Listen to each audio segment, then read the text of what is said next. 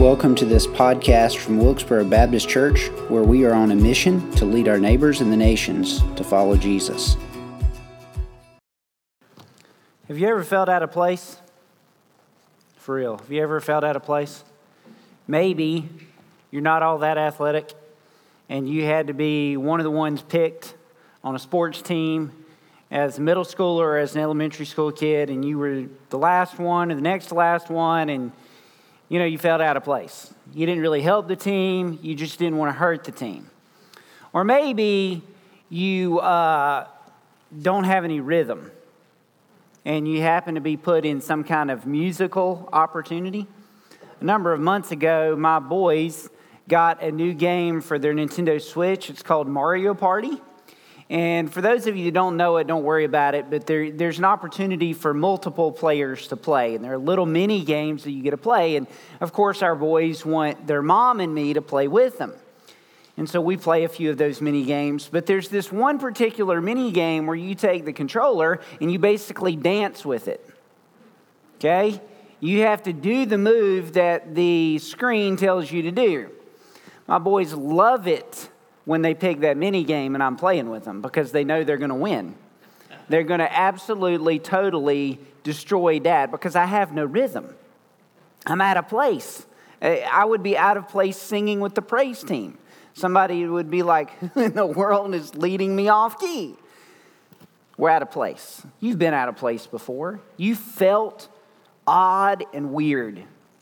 Well, Peter is writing to a group of people in this particular passage of Scripture that we're going to look at. He's writing to people who felt out of place. In some ways, they were out of place.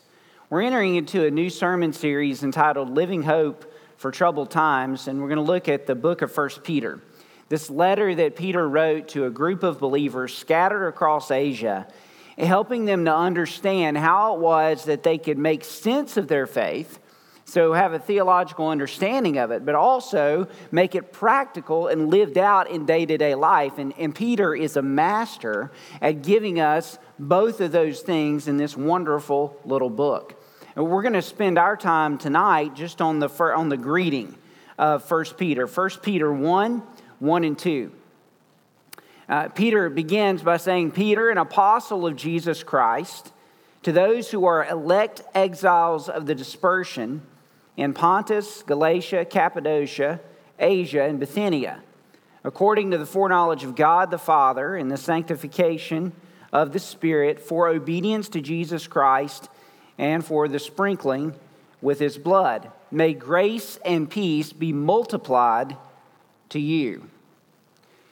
This wonderful little greeting kind of sets the stage for all that Peter's going to do. He emphasizes some things that we want to take some time and look at. One of the things I love about this epistle is it is Peter, in a sense, preaching. It's exhortations. It's Peter being an encourager to those that have either heard him preach before, and so he's exhorting them. So he gives them two exhortations, and this is really going to be the heart of our message. He exhorts them to embrace grace and to practice peace. And what we're going to do, we're going to unpack why we should do that. He gives us that at kind of the last part of this greeting, but we're going to unpack why he tells us we're to embrace grace and to practice peace. Why are we to do that first? Well, notice who he says we are. To those who are elect exiles of the dispersion. That word exiles means that the people that he's writing to, the believers, the Christians, in all of these different locations across Asia, and it's a general letter, meaning that it is not to a specific church or congregation with a specific scenario in mind. Some of Paul's letters were like that. They were written to a specific church with specific problems. Think of the letter to the church at Corinth. That's not what this is. This is a general letter to the churches all across this region. He's writing to them, but he calls them exiles. Now, if you remember back to our Jeremiah series, the term exile might draw your mind to think about the Jewish people that were exiled for their disobedience. They were taken out of Jerusalem, they were taken out of Judea, and they were sent to Babylon as a way of punishment. But that's not what Peter has in mind. On a number of occasions throughout this letter, he uses this phrase or this word exile, and what he means by it is sojourner. He's essentially letting his readers know that, folks, this isn't your home. You are in exile. You're away from the place that you're going to be permanently. You know, if we're really honest with ourselves, there are times that in this world in which we live, we find ourselves out of place. Look around and say, man, this is broken. Things are messed up. Things are frustrating. Things are disappointing. There's no common sense anymore. They're just seeing some things that are off and some things that are wrong. And I'm going to tell you something. As a Christian and as a believer, when we look around and see some of those things, our assessment is exactly right. The world is broken. It's broken in sin. It's not as God intended. The way that we're divided and the way that we're frustrated and the way that we're living in the midst of a pandemic with disease and with death and with suffering and with trial, that's not the way God originally intended things to be. Sin entered the world, and we are living in a world where things are out of place. And we're out of place in that world because this world isn't our home. This isn't the place we're going to be for all time and eternity. As much as you may be living in your dream house or not, your dream house is not the place you're going to spend the rest of your existence. That's in heaven. So what Peter is reminding them of is, folks, you know, the things you go through here in this life, the troubles and the difficulties, and he's going to reference many of those through the letter. Hey, this isn't the place you're going to spend all your time. You're just an exile. You're a sojourner. You are journeying through. I'm going to tell you, that's some good news for many of us. Because if the aches and the pains and the difficulties and the challenges and the sufferings are all I got to look forward to, there's no wonder so many people are depressed and frustrated and discouraged. But folks, as believers, that's not us. Yes, our life may not be all that easy, but my goodness, we've got something to look forward to. I'll let you wait till next week when we get to that sermon and talk about some of what we get to look forward to, but they're exiles. That's one reason we're to embrace grace and practice peace, because we're sojourning. This isn't our home. Another reason we're to embrace grace and practice peace is because we're elect exiles. Notice what Peter writes. He says, to those who are elect exiles of the dispersion. And then he says, elect according to the foreknowledge of God the Father and the sanctification of the Spirit for obedience to Jesus Christ. He says we're elect. Now, sometimes we come across biblical terms like that and we get bothered by them because the word election is close to the word predestination. And in this text, it's also used linked with the term foreknowledge. And over the centuries, there have been debates and discussions and disagreements among theologians and pastors and preachers about the nature of election and the nature of predestination and the nature of foreknowledge. And we're going to unpack that briefly for a moment, but let me take a little pressure off. Peter's writing to a group of people that needed to be reminded they were God's and they were always going to be God's. This was intended to encourage, not to create distinction or not to create frustration or theological division. It was intended to encourage the readers. You are elect. Essentially, that means you are chosen by God beforehand to be in a relationship with the King of the universe. Very simply, it means if you're a follower of Jesus, that didn't happen by accident. God planned for your conversion experience. He worked out the details. He worked out the circumstances. He brought you to a place where you'd hear the gospel. He drew you to himself. He saved you. Election is the idea that God planned it. Robert Latham, in his book, Systematic Theology, and here's where the tension is, right? Because sometimes we think, okay, if God elects us, then what choice do I have in the matter? And that troubles us because we like to think we're in control, or we like to think we have a choice in the matter. And so that kind of stuff bothers us. And then it bothers us because there are theological tensions. And then it bothers us because we just plain don't understand some aspects of this. Well, we think it's fatalism. In other words, if God elects, then how do we even have a choice? Why do we pray? Why do we preach the gospel? Why do we do those things? Well, let me share this. Robert Latham, in his book on systematic theology, says, election cannot be understood biblically and theologically in abstraction from Christ. It is a Trinitarian decree. bears an inseparable connection to the person and work of Christ, cannot be severed from the gospel, and is the root of all the ways union with Christ is worked out in the life experience of the faithful. It is as far from fatalism as could be imagined.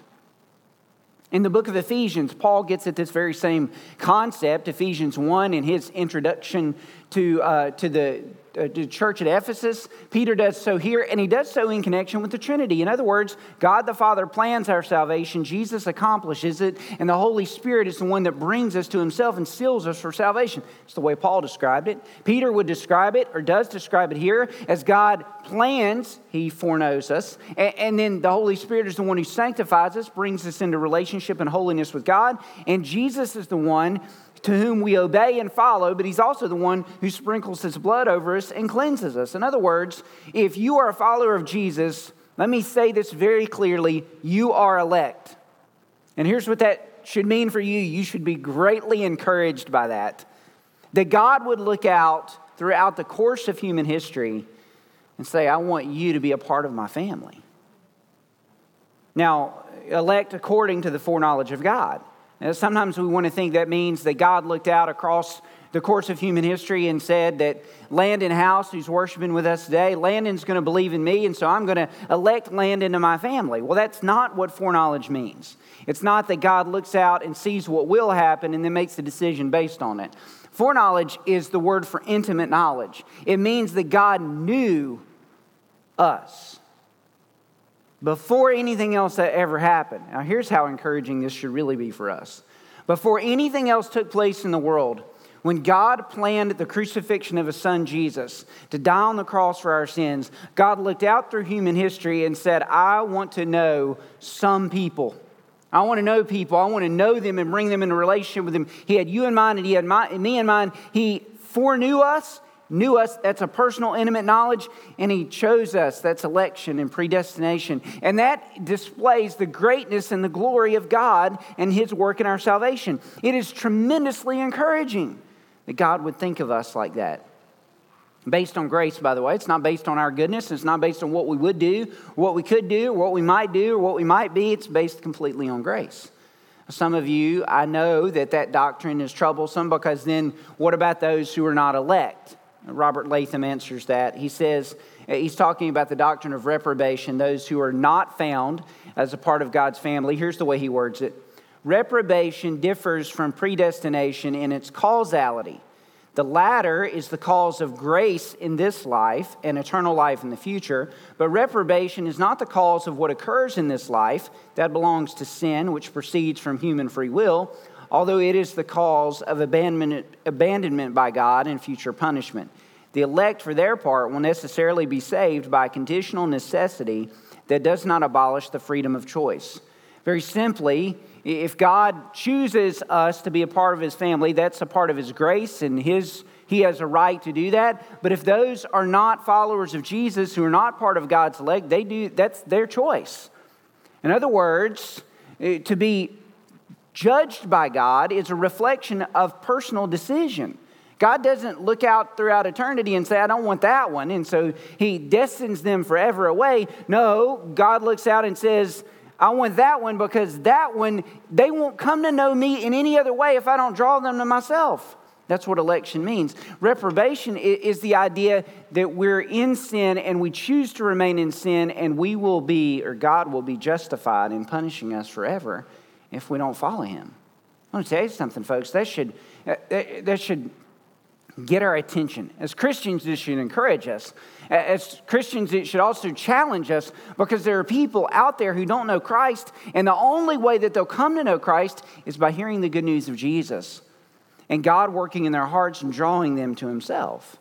We have an obligation to live that out. We should embrace grace and practice peace because we are elect exiles who are in dispersion. That dispersion word is a word that the Jewish people used for being separated from their homeland. Peter picks up on that concept. He's not just talking to Jews, he's talking to Gentiles as well in this letter. But it's a reminder that we're not where we belong. We're not where we're going to ultimately end up. And why are we going to not end up here? Why do we have a better place? because God in His grace and in His foreknowledge has known us and has drawn us to Himself. We're elect according to the foreknowledge of God. We've already worked through that. We're elect according to the foreknowledge of God in the sanctification of the Spirit. You know why God chose you if you're a follower of Him? He chose you because He wanted you to be holy. He chose you because He wanted you to be righteous. Peter's going to deal with that later on in chapter 1. He wants you to walk according to the ways of God. Why does God want that? Why does God desire that? Because, folks, the best thing and the greatest thing that ever is God. The most glorious and the most wonderful and the most holy being that has ever been in existence is God. And it is right that people should see God. And it is right that people should praise God. And it is right that people should know God. And when we, as followers of Jesus who have been redeemed and forgiven by God's gracious work in salvation, when we allow the Holy Spirit to sanctify us and make us holy, do you know what we do? We reflect the glory and the greatness and the wonder and the holiness and the majesty and the righteousness of God. And that way, other people get to see the greatness and the glory and the holiness and the majesty and the wonder of God. He wants to sanctify us, and that's our obligation to partner with Him in the sanctification process. And Peter will underscore how much of a responsibility that is for us in the coming chapters. In the sanctification of the Holy Spirit, get this, for obedience to Jesus Christ. Do you know why else God saved you? He didn't just save you for heaven. That's a privilege of being saved. He saved you to follow Jesus. He saved you to follow Jesus. He wants you to obey Christ.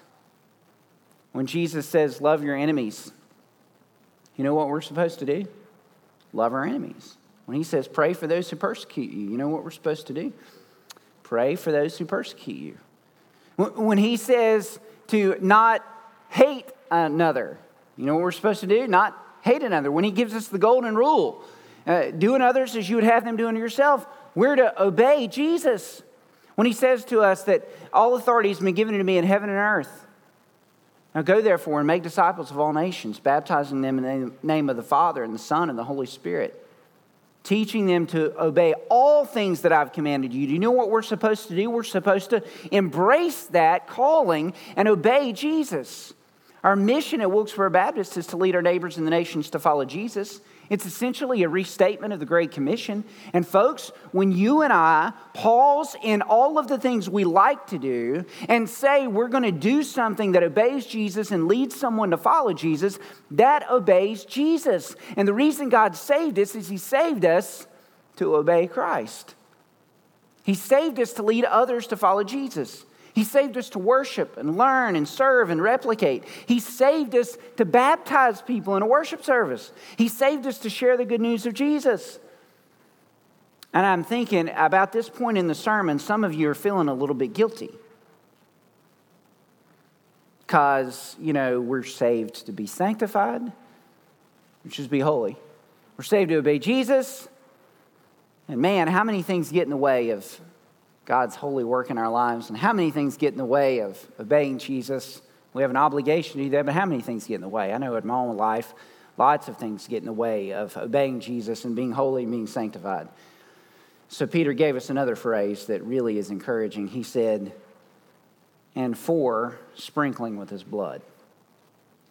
See, Jesus came down from heaven to earth to die on a cruel cross for your sins and for my sins. Peter will describe it in chapter 2 that He bore our sins in His body on the tree.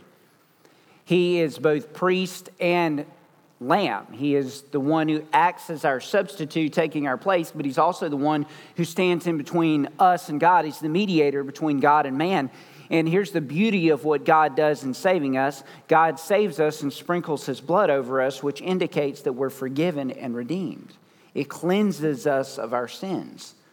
And I want to tell you something, that did not just happen at your conversion.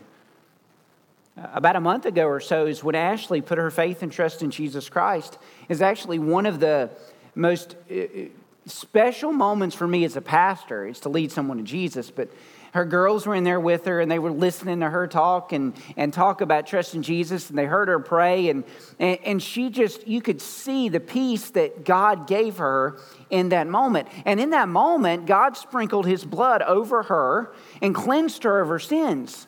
And that's a wonderful truth. Happened to me when I was 18. It happened to some of you when you were younger, some of you when you were older. But I want to tell you this, every sin you've ever committed was in the future when Jesus died on the cross.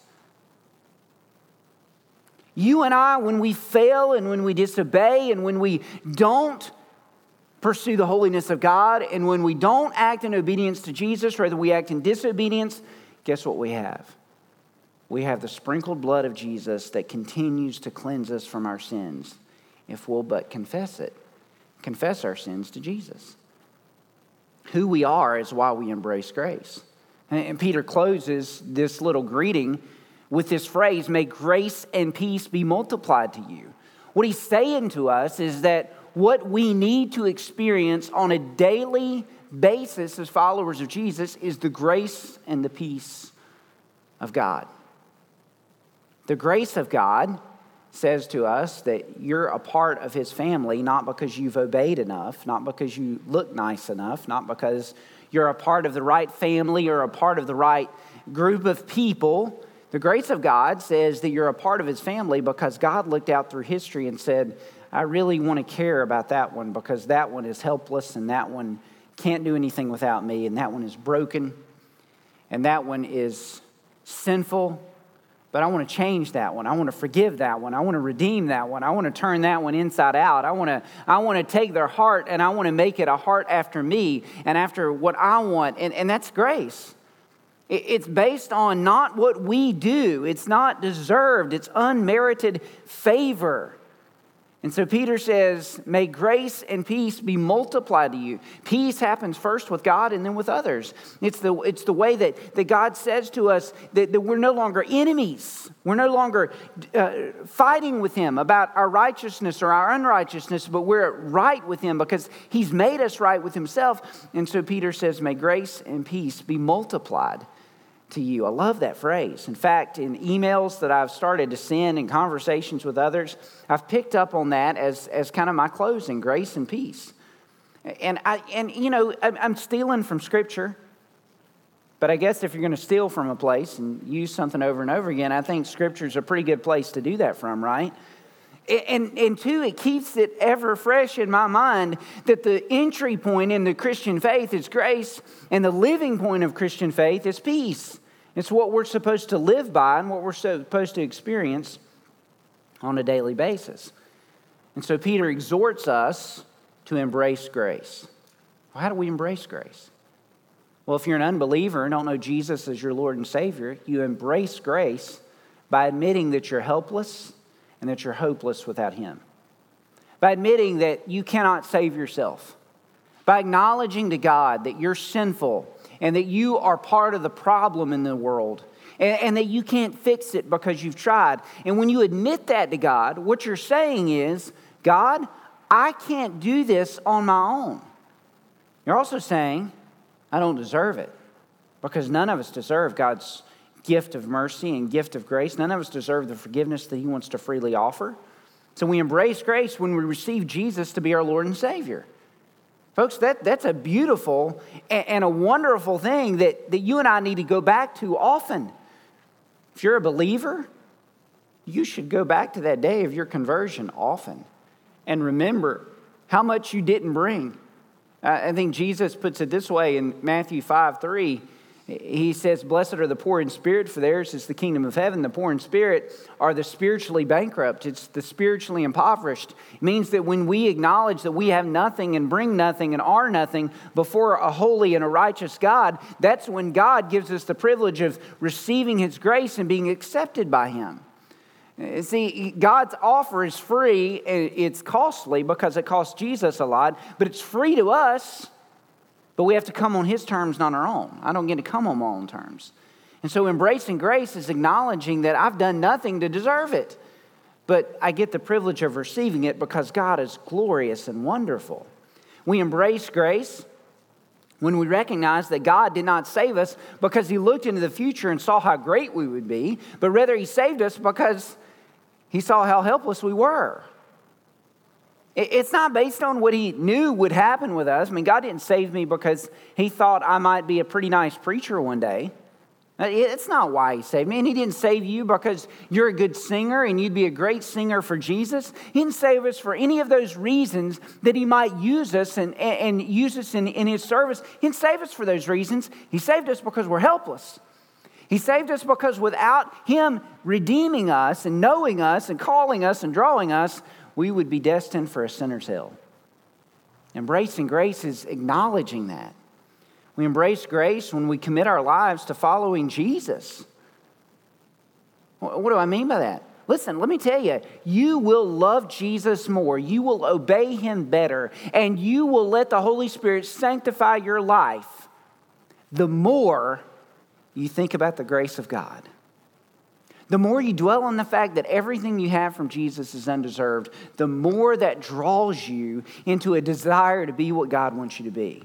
We don't get where God wants us to be by legalism and by guilt and by those types of things that many of us use to get our kids to do what we want them to do, or to get our bosses to do what we want them to do, or to get our spouses to do what we want them to do. I mean, those kind of things don't work with God. And God doesn't use that with us. It doesn't guilt us in obeying him. You want to tell me, here's what happens. When we embrace grace, we want to follow Jesus. We want to love him and live for him. Not just embrace grace, but we need to practice peace. May grace and peace be multiplied to you. Both of those. We practice peace when we embrace grace, by the way. You get this, right? Here's what I mean. How many of you love having God's grace? Oh, we do. Man, I mean, we love it. How many of you love giving God's grace to somebody else? When they've hurt your feelings? How about when they have really, really done you wrong? See, we like God's grace on us, but we find it a whole lot more difficult to share God's grace with others. I'm not saying we can, I'm not saying we don't. When we're wronged, we find it difficult. And here's what peace is. Peace is giving away what God has given us. The word there in Greek is eirene, but Peter picks up on it from the Hebrew term shalom, which has this multifaceted meaning, not just a peace with God in terms of an internal relationship, but it carries with it the idea of making things right with people around us. In other words, in our circle of influence, in our relationships, whether that's in our home or whether that's with our neighbors or whether that's with the people we work with, that we are to make the world a better place. And I don't use that term loosely, like a lot of times we use it, hey, we need to make the world a better place. But seriously, we need to be in right relationship with other people. And what Peter is saying is we're to practice peace in the relationships that we have around us. You and I are to live underneath the grace of God so that we can share and practice peace with others. We practice peace when we show grace to others, when we give someone the benefit of the doubt. When instead of getting upset, we forgive. That's practicing peace. We practice peace when we remember that the relationship we have is worth more than winning the argument. Telling you, a big part of the problem in our country right now is everybody thinks they're right and everybody wants to be right and nobody wants to give up being right. And everybody cares more about being right than they care about the person that they're arguing with and fighting with. And maybe some things are worth fighting about. I'm not denying that. I'm just saying, in our relational influences in Wilkesboro Baptist Church, in your homes and in your families, your arguments are not worth losing a relationship over. And practicing peace is being willing to say, I'm going to back up. I'm going to forgive. I'm going to show grace. I'm going to seek peace because that's the way God created us to be. We practice peace when we seek harmony with others through forgiveness and restoration. So I'm just going to tell you, if you will acknowledge these two exhortations as maybe frameworks and foundations for what Peter's trying to tell us through this letter, I think we'll be much better off. Think about this sermon series through the lens of embracing grace and practicing peace. Let me give you a picture that'll help us as we close out. I've largely ignored the very first words of this letter for a reason, because I wanted to bring them up at the end. Peter introduces himself. He says, Peter, an apostle of Jesus Christ. That tells us a lot of things about Peter. He's probably writing this in the mid-60s BC, mid-60s AD, 62, 63, 64 AD. He's writing this under the rule of Nero, who is likely the emperor that presided over his death, which will really shock us a little bit when we read what Peter says about governors and leaders and praying for those and submitting to authorities in chapter 2. But he's writing in that context. This is probably about 30 years or so, 25 or 30 years after the events of the Gospels, okay? And Peter has embraced his role as apostle, leader, called of God. But the reason Peter can say, "May grace and peace be multiplied to you," is because he had an experience, multiple experiences of God's grace and God's peace in his life. See, Peter wasn't always known first as an apostle. Do you know Peter was arrogant? He was very arrogant. There was a time not long before Jesus died that Peter said to Jesus, "Hey, I'll go with you to death. I will. I'll be right there with you. I will stand right by your side. I will fight with you, fight for you, and die alongside you." Man, he was arrogant. Of course, he didn't do that at all. Peter was not only arrogant, he was argumentative. You know, some of us like to argue. We like to be right. Well, some of us think we're always right. It's not that we like to be right. We just think we are. And so guess what we do? We argue as if we're right. Well, Peter was one of those. He even had the audacity on more than one occasion when Jesus said, "Here's what's going to happen to me. I'm going to go to the cross." Peter took Jesus aside and argued with Jesus about that. He did. He was argumentative. I'm telling you, that is brash. Argue with the man you believe is the Messiah. Try to set him straight. Peter was argumentative. And he was arrogant. At times, Peter was flat out appalling.